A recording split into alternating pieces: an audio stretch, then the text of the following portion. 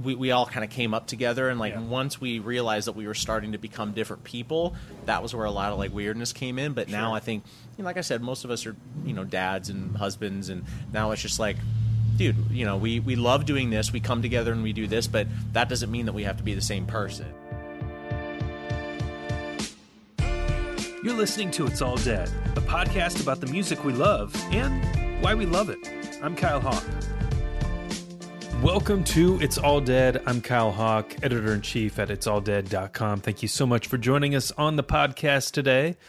I always start the podcast, I feel like, by saying I'm really excited about today's show, but I always am. But today I'm even more excited because I've got a really fun interview to share with you.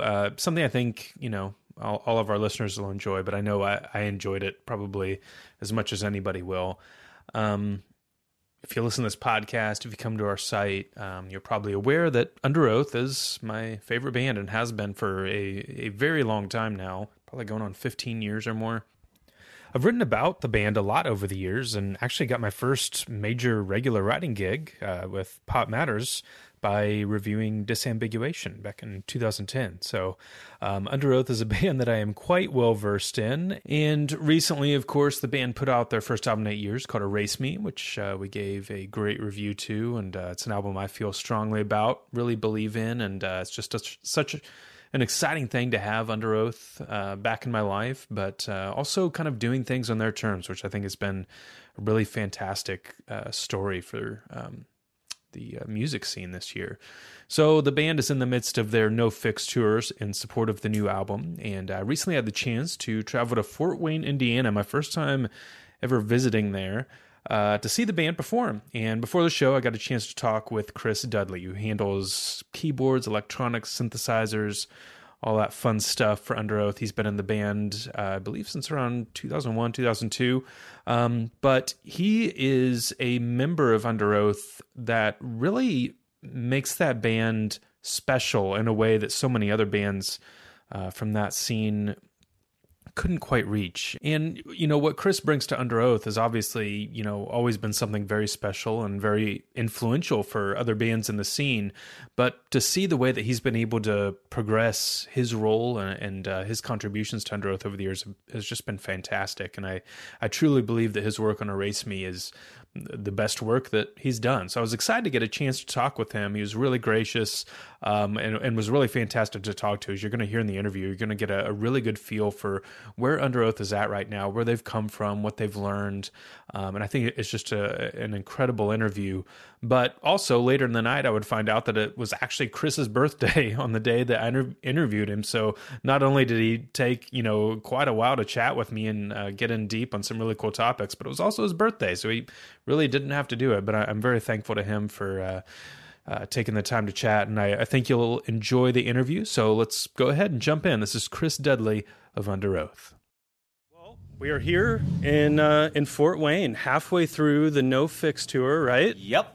And, you've been back on tour for a while. You guys have been since 2015 back on the road, but this is the first time in a while back on the road with new music. Like, what has it been like? How has that felt?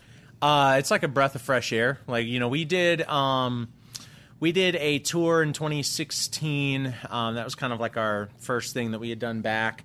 And then we did a support tour last year, but then now we're, actually on stage playing like new stuff. And I think for any band, that's always like a fun thing, because it's kind of like unworn territory. Yeah. And, I don't think you've really understood what a song is completely, in my experience anyway, until you play it live. And so that's been really cool, kind of seeing like the life that these songs take in a live setting, and it's been really cool. And playing the songs is a lot of fun. Sure. So yeah. So you're a band that's spent a lot of time on the road over the years. What's the difference between being on tour now versus being on tour in 2004 for you? It's a lot different in all good ways, though. I mean, we used to be like one of those road dog bands where it's like we toured and that's all we did. Yeah. We would be on tour, 10 months a year. But now, we've got families and kids and all that stuff, and we had gotten to a point in our career before we broke up where we were on tour because we, kind of, in hindsight, I think we kind of felt obligated to be on tour. It wasn't a thing where we were truly appreciating it and realizing that we get to do it. It was more like, well, this is just kind of what we've always done. But now, now that we're back together, we kind of have an agreement that we're not being obligated to tour more than 3 months a year. So now it's like we're at home for basically 9 months a year. Yeah. And so when we get to go out on tour, it's like we're doing it because we get to, and we're not getting to that point where we're just like, oh my gosh, I want to go home. It's like, we're in Fort Wayne, Indiana, and I'm waking up in the morning being like, wow, this is cool. Whereas like 10 years ago, it would have been like, I just want to call my wife or do something. So it's cool. I think we just have a newfound appreciation for everything involved, for the live show, for the traveling, for all of it. So it's cool. That's one of the things I was going to ask about, because you guys have been known. I mean, even your peers talk about Under Oath go 100 miles an hour all the time. And I was wondering if it was hard to not fall back into old habits, even with press cycles and new music and all this stuff. But it sounds like you've got a pretty good headspace about all of it. So. We're trying. I think we've made a conscious effort to not spend our mental energy on things that are not either writing music or playing music. Everything from dumb stuff like T-shirt designs or tour routings or all that stuff. Like literally, we find people who we know are really good at what they do, and we pay them to do those things. That way, we can just go on tour and have fun and like not have to feel like the entire weight of everything Under Oath is on the six of us. So it's that's helped out a whole lot. Yeah. So very cool. So Erase Me's been out for a little over a month, I guess, or about a month. Mm-hmm. Great opening week. Yeah. I mean, it's all around. I mean, there's no way to look at this other than just a huge success for you guys. It's pretty crazy. To have it out now, after the band had broken up, after you probably assumed we're not making music again, how does it feel now to be like, wow, we did this, it's out there? It's awesome. Like, again, that's a huge breath of fresh air as well. Being able to have a creative outlet for so long after not having one, I think is great in general. And also, I think what we're finding on this record in particular, is there's a lot of people who are contacting us and saying that it's connecting with them on a level, like on a personal level, because, Spencer and Aaron were really transparent in the lyrics about, things that they were going through. And, they were, when the lyrics were being written, they were both going through a pretty rough spot. So that feels great, because we've been having people coming up and just saying how, they needed to hear it, and it's helped them through one thing or another, and that's been really, really cool. And I think that there's just this greater conversation that's going on as far as we're concerned now, just about with all the musicians now, with just seems like every other day you hear about somebody killing themselves, whether it's intentional or unintentional. And Spencer was in a spot, and he's stated publicly that where he was right along that path of doing that. And so that conversation that's now being had, as far as we're concerned, is really, really cool. And the fact that the album has been able to bring about some of that is awesome. That's great. And obviously, I mean, Spencer and Aaron, I've read several interviews they've done, and it's all been really great, and I think they've communicated really well what this album is about. One of the reasons I wanted to speak with you specifically is because I realized, as I'm several listens in on Erase Me, and I'm kind of formulating how I'm going to write about this, it kind of hits me, and I'm like, wow, this is Chris's best work. And then I think, but I said that after Disambiguation, and I said it after Lost in the Sound of Separation, and I said it after Define the Great Line. I don't know if I can name a single musician from a band specifically that I was like, this person got better every single album. I mean, how hard is it for you to, 8 years separated from the last time you've written for Under Oath, to snap back in and still do the kind of work that you did that still feels so fresh and new, even when the music has changed? Well, I appreciate the kind words, first of all. But second of all, I think the reason that this record is so much, it's on my end, it's a lot more, there's a lot more to it electronically. There's a lot more electronics in it. I think a lot has to do with the the fact that we did break up, because for so long I would only write music when it came time for Under Oath to write. Because I've said numerous times, like it was like a cycle that we had of touring and writing and recording. So I just honestly, I never wanted to write at all until it came time for Under Oath to write. Then I'm like, all right, well, we're writing a new record, so now I'll start writing. But when we broke up, like, I realized like that I just had a desire to write music again, just for the sake of writing music, and I worked on a lot of stuff, and I didn't know where it was going to go. So over those years of being at home and not being in a band, I started actually like rediscovering my love for writing music, and a lot of that stuff is stuff that turned into songs on the record. So when we all came together to write the record, one of the first things was like, well, we haven't written a record in 8 years, so it's like, do we have material that hasn't gone anywhere? And I had a bunch of stuff that I brought to the table. I was like, well, here's a bunch of electronic stuff I was working on, and I'm thankful that a lot of that stuff ended up turning into songs. So yeah, I mean, it's I think it's a lot of it had to do with breaking up, and I think just rediscovering a love for writing again. Sure. I wonder how you think, or if you think at all, about your influence. The first time I heard music from Chris Dudley was the opening notes of When the Sun Sleeps. Yeah. I've come a long ways since then. Yeah. But there was that period of like 2004, 2005, 2006. Every new band had a keyboard player. There was somebody doing synthesizers. Yeah. And certainly you weren't the first person to do that type of music for a heavy 100%. Band, but without a doubt, you certainly had an influence because of how big Under Oath broke at the time. Do you ever think about any of that in terms of like what your legacy would be with this? Has that pushed you to be a better writer? No, not really. I try not to spend time thinking about that sort of stuff, because I think that when you spend time like dwelling on that sort of thing, it's like, man, like, here's this cool thing that I did, or like this influence that I had. It really does nothing for me more than like stroke my ego, which is not ever a healthy thing, I don't think. I think it's cool. I definitely noticed like that there was that thing that happened. There was a lot of like bands coming up, and they had like keyboardists and stuff, and I just think it's awesome. Like the fact that anything that I have done, if it ever made anyone else want to create something, like, I think that's really, really cool, because I think about when I got started, or even now, it's like I'll look at other musicians and see things that other musicians are doing, and it just makes me want to create. Yeah. And if I'm able to do that for anyone, I think that's awesome. Yeah.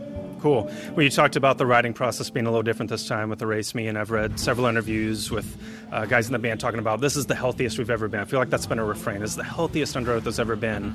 Well, what does that mean? What does that mean to you? When you say that, when you hear that, what do you think? I think for me, it has a lot to do with us being older, and also us being just more comfortable being who we are as people, and not feeling like we have to be a certain type of person to be able to be in this unit playing music. Yeah. I think for me personally, it's a lot about being less judgmental, being more loving as a whole. I think just being a better person. I think that we all are now able to communicate a lot more, and it's like, we're all, in our mid to late 30s now, and, when we first got started, we were, teenagers in a van, and like there was like this, we all kind of came up together, and like once we realized that we were starting to become different people, that was where a lot of like weirdness came in. But now I think, like I said, most of us are, dads and husbands, and now it's just like, dude, we love doing this. We come together and we do this, but that doesn't mean that we have to be the same person. And, I love each of the guys individually for who they are.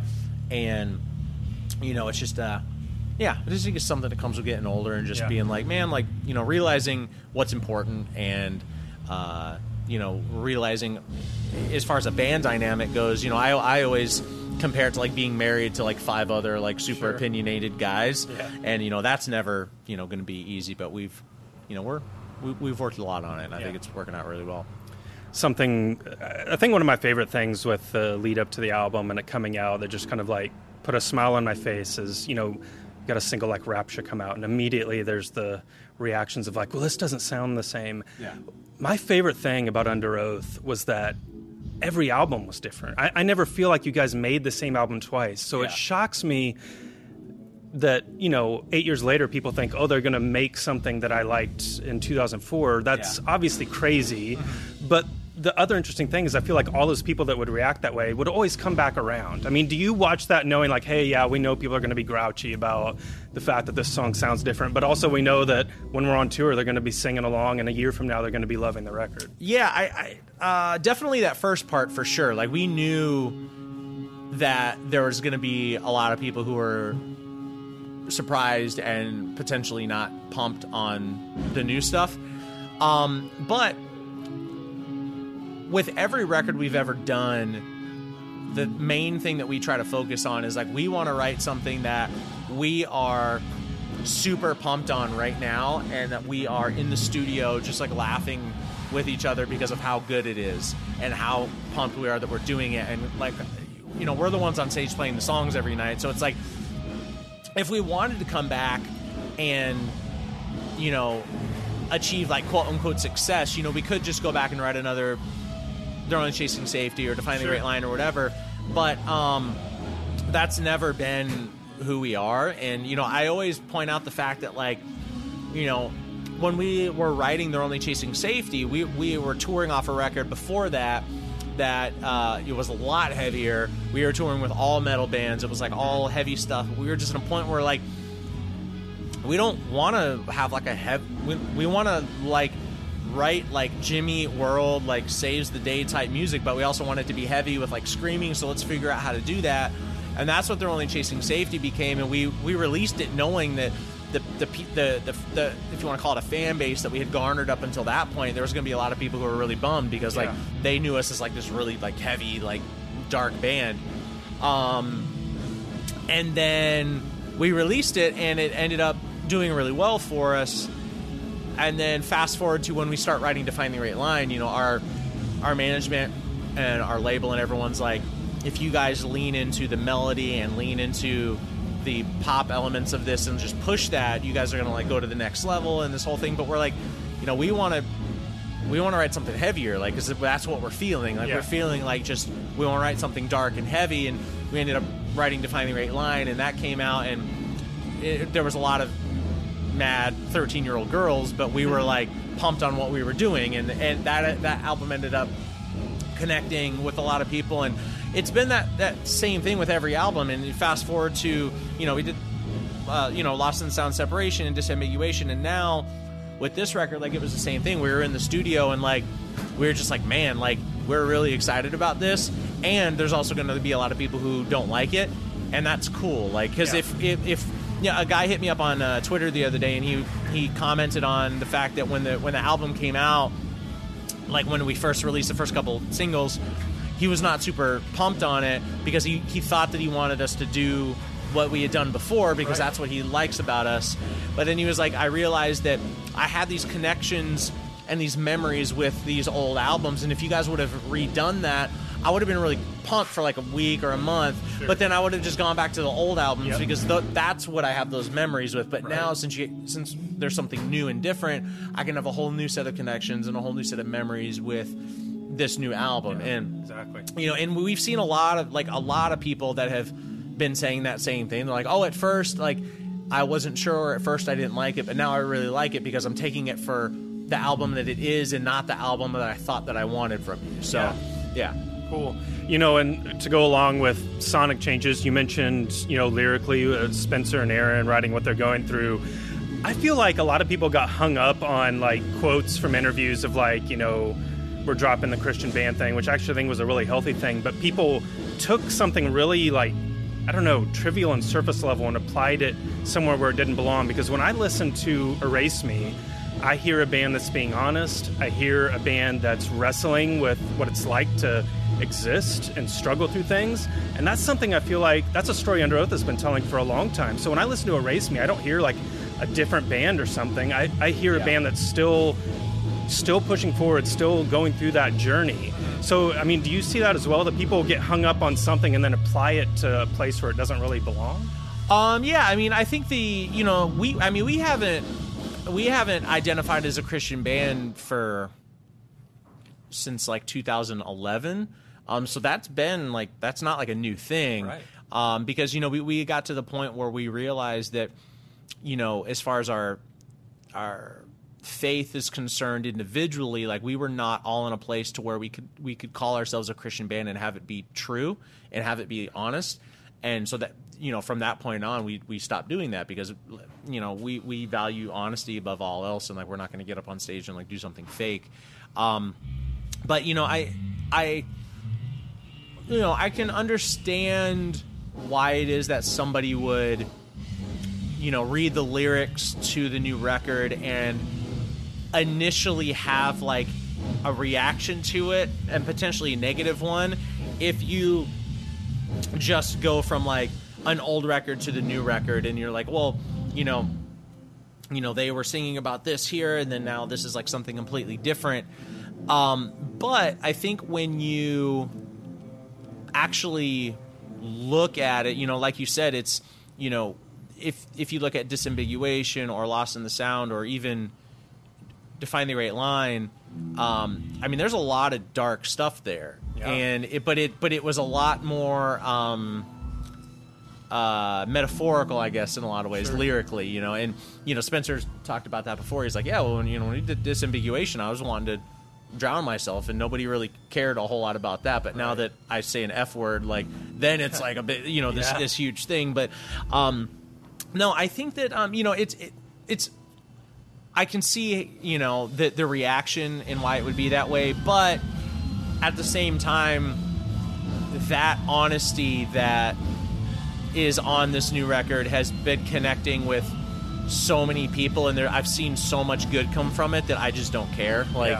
I'm just in a spot where I'm like, I'm sorry if you feel a certain way, if it's weird for you, but these people that are coming up to us every night and talking about how they needed to hear what we're saying, like, that's it for us. So that's fantastic to hear, and a really diplomatic response, by the way. Because as I read things and I see the conversation, my reaction is like, God, I want this band to know so badly, like, how awesome this is, what they're doing, and how true it is to who you are. And I just, so I'm glad that you're getting an opportunity to see that. So and I think the social media thing is weird in general too, because I was talking to a friend of mine about this today. I was just saying how, I don't think we were ever wired as humans to be able to take in the amount of information that we do, let alone like a format where the amount, like, literally every person on the planet can have an opinion about something. And like the fact that there's an app on my phone where I can go and search for one word and I can find as many people's comments about me and my art, I guess, if you want to call it that. Like, I can just refresh all day long and I will always find a new comment, whether it's positive or negative. And I don't think that that's healthy. Like, seeing negative stuff, seeing positive stuff. Like, I think a lot of times it's easy to focus on negative stuff just because that's human nature. But when you see somebody say something that's just like, meant to be hurtful or meant to, make us angry or something like that, that's one thing. And like, but even if you just read a bunch of positive stuff, like, that's not good either. All that's going to do is stroke your ego and make you think that you're cooler than you are. So, I know the people in my life that matter to me and their opinion matters to me. And, that's, what I try to focus on. So excellent. So I'll wrap up with one last question. And this would normally be the spot where it'd be like, all right, the new album's out, you finish up the tour, what happens next? I'm not going to do that. I appreciate that. What I'm going to do is say, or just ask you, how good does it feel to just make this music, do this tour, after everything that's happened, be able to have those friendships back, be able to do what you love and not have to worry about what comes next?